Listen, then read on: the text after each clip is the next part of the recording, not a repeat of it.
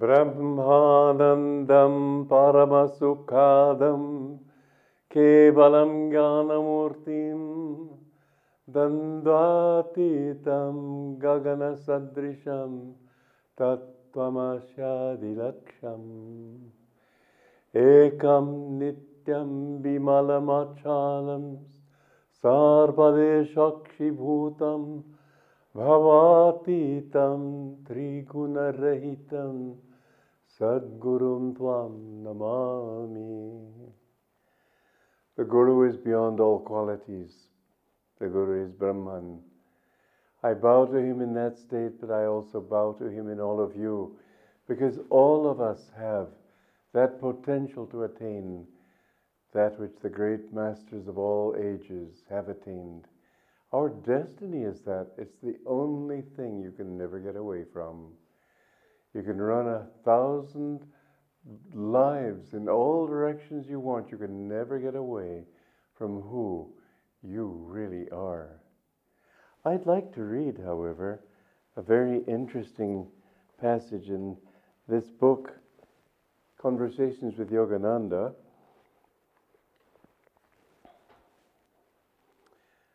Samadhi is no Sunday outing, no lark one experiences for the mere fun of it. It creates an absolute revolution in one's consciousness. Samadhi is altogether different from anything the ego can possibly imagine. Dr. Lewis once said to me, I kept asking the Master to give me a Samadhi. One day I backed him into a corner, so to speak, and insisted he give me Samadhi this very minute. The Master looked at me deeply, demanded almost fiercely, are you ready for it? If I give it to you, this very minute, can you accept a complete change of outlook on everything? My will faltered. I looked down. No, sir. I had to confess, I guess I'm not ready yet. I'm reminded of something another disciple told me. I once asked St. Lin to give me a taste of ecstasy. He answered, if I gave it to you now, you would not be able to bear your life as it is. What an absolute contrast is formed between the normal consciousness of the ego with its desires and its pettiness, and that infinite consciousness which breaks all conceptions of who you are. You no longer, in that state of samadhi, can imagine yourself as just a little tiny being. There are, however, two stages of samadhi, basically. The first is called Sabhikalpa Samadhi. In that state, you go into the infinite, but there is still a little lingering recollection, like I, the little Ram Gopal, little Ram Gopal am nevertheless infinite, or I who am infinite, nevertheless remember still that I am also Ram Gopal. In other words, the subconscious is tugging at you. And then gradually, as you break that hypnosis and you don't come down again into that state and think that I am really the ego experiencing a greater state, when you can really break that, and mind you, it's been yours for a long time and it's not easy to break, but once you've done it, that is the state known as Nirvikalpa Samadhi. My Guru said to me that you won't be free until you have attained that state. So that's what we're all looking for. We're striving to attain that state. But don't forget that there's a certain amount of, it's a bit appalling to think of yourself as suddenly omnipresent. You're not even omnipresent in your own body. You look down at your body, but you're in your brain. You're not even omnipresent in your brain. You're in a little tiny spark, a little tiny nucleus in your own medulla oblongata, where the sense of this ego is actually centered. We need to break through all that. And it does take time. In order to achieve it, however, we should always try to affirm that that is what we are. That's why my Guru told us, us disciples, memorize my poem Samadhi. You'll find it in his book, Autobiography of a Yogi. Memorize that poem and repeat it every day. I, the cosmic sea, watch the little ego floating in me. Gone, the flickering shadows of mortal memory. I am that infinite I, the little, a tiny bubble of laughter, and become the sea of mirth itself. There's a very important line in that poem also. By deeper, longer, thirsty, guru-given meditation comes this celestial samadhi. You can't get it by mere wishful thinking. You can't get it by intellectual open-mindedness. You can't get it only by visualizing and thinking about it. Nonetheless, that helps to stimulate what Patanjali in his Yoga Sutras said is the state of enlightenment. It is a process of smriti.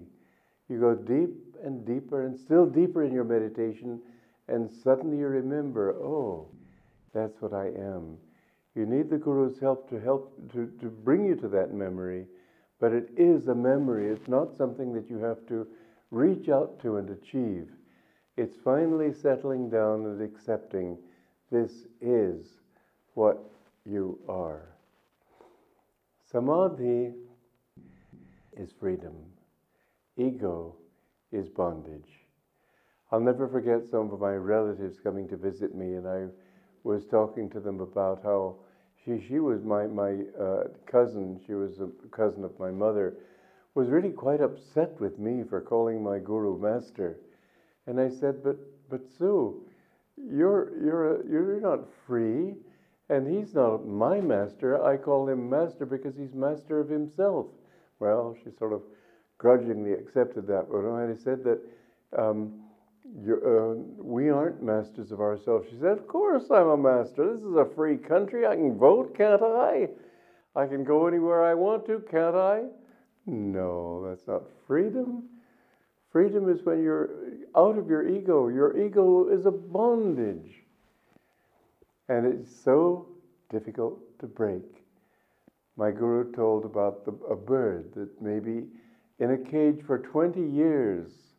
If you open the door to the cage, the bird huddles in the back. It's afraid to come out. Its nature is to fly. And yet it's become habituated to living in a cage. And if you leave the door there, the bird maybe will hop out a little bit. Oh, this terrible world. He pops back into his cage and huddles there again.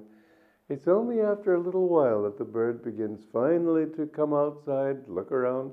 Well, the sky hasn't fallen down, and flicker its wings a little bit, and all of a sudden it's flying. Something it never dreamed it could do, and yet its nature is to fly. And so it is that we, as souls, not as egos, but the soul longs for that state, but the ego is afraid of it. And the ego says, oh, this horrible, cold, dreadfully vast universe. The first time you experience breathlessness, you may say, oh, I'm not breathing, what's the matter?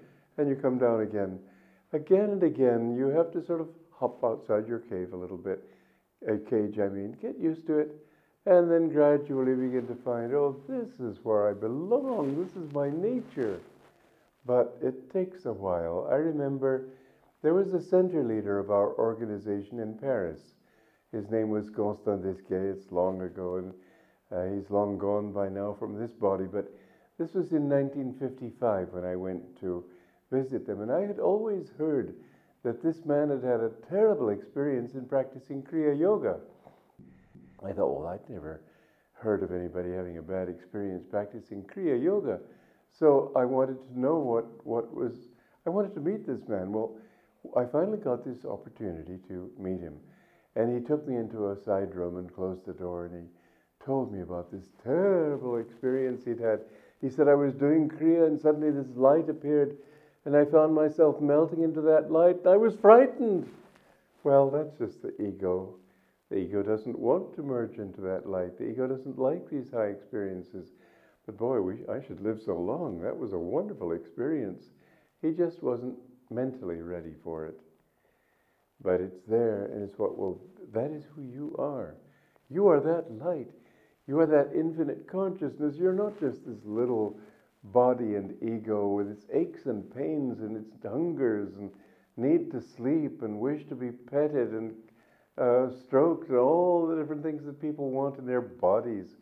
You're not this. Think of a dog, and you pet it, and then you stop stroking it and petting it, and he comes up and strokes against you, trying to get you to continue.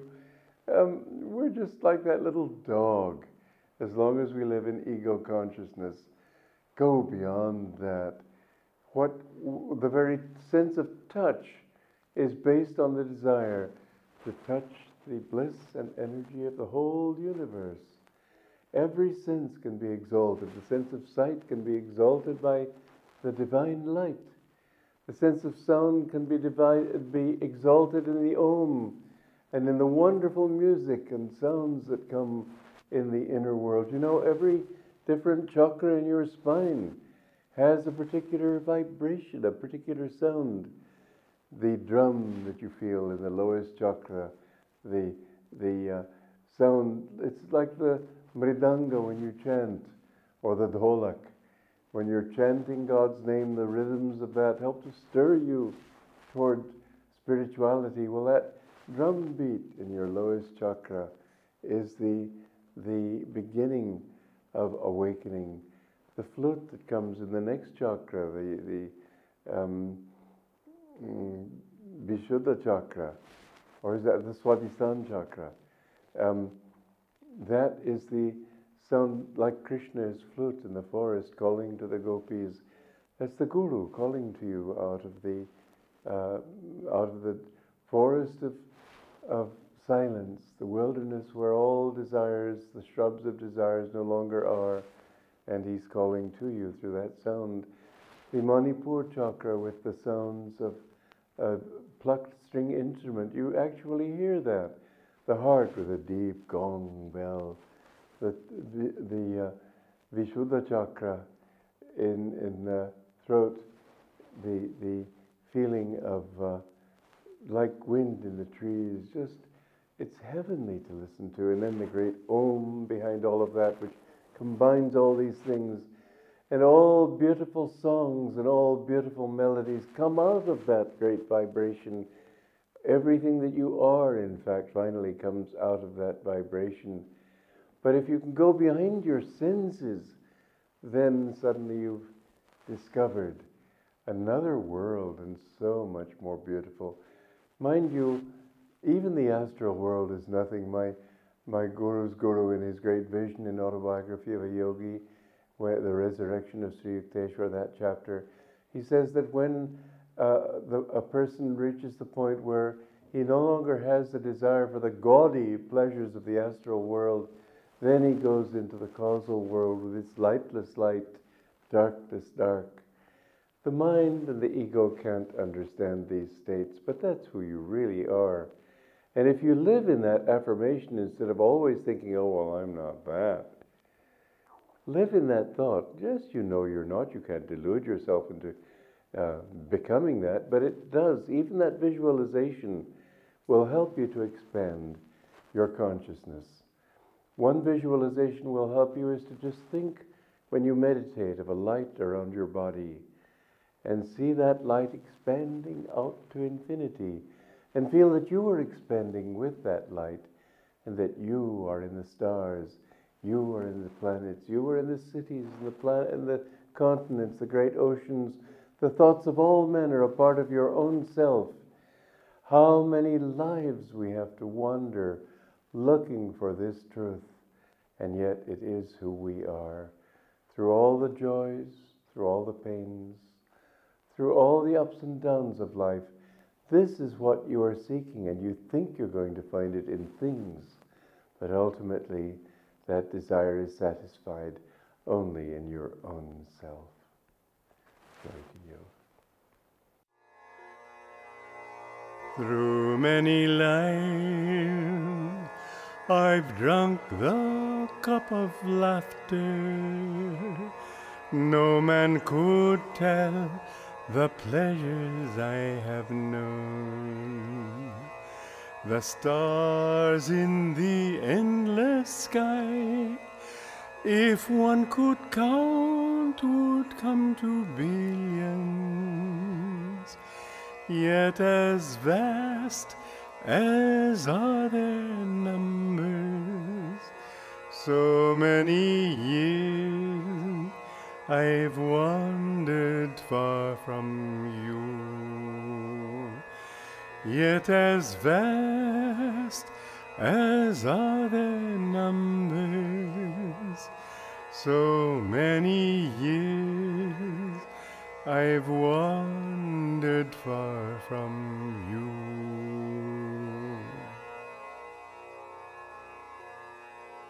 Through many lives I've drunk the cup of sorrow. No man could tell the bitter tears I've shed. The drops in the endless sea, if one could count, would come to billions, yet as vast as are their numbers. So many years I've wandered far from you. Through countless lives I've sought your cup of sweetness, found other cups, yet thirsted evermore. The streams in the hills of time all found their way into a desert. Every noon of bright fulfillment, ere many hours did sink to evening gloom. Every noon of bright fulfillment, ere many hours did sink to evening gloom. I long for you in summer and in winter, only for you my heart thirsts day and night. I've learned that the sweetest songs ears ever heard were but your echo. Lord, at last fill me completely, for nevermore I'd wander far from you. Lord, at last fill me completely, for nevermore I'd wander far from you.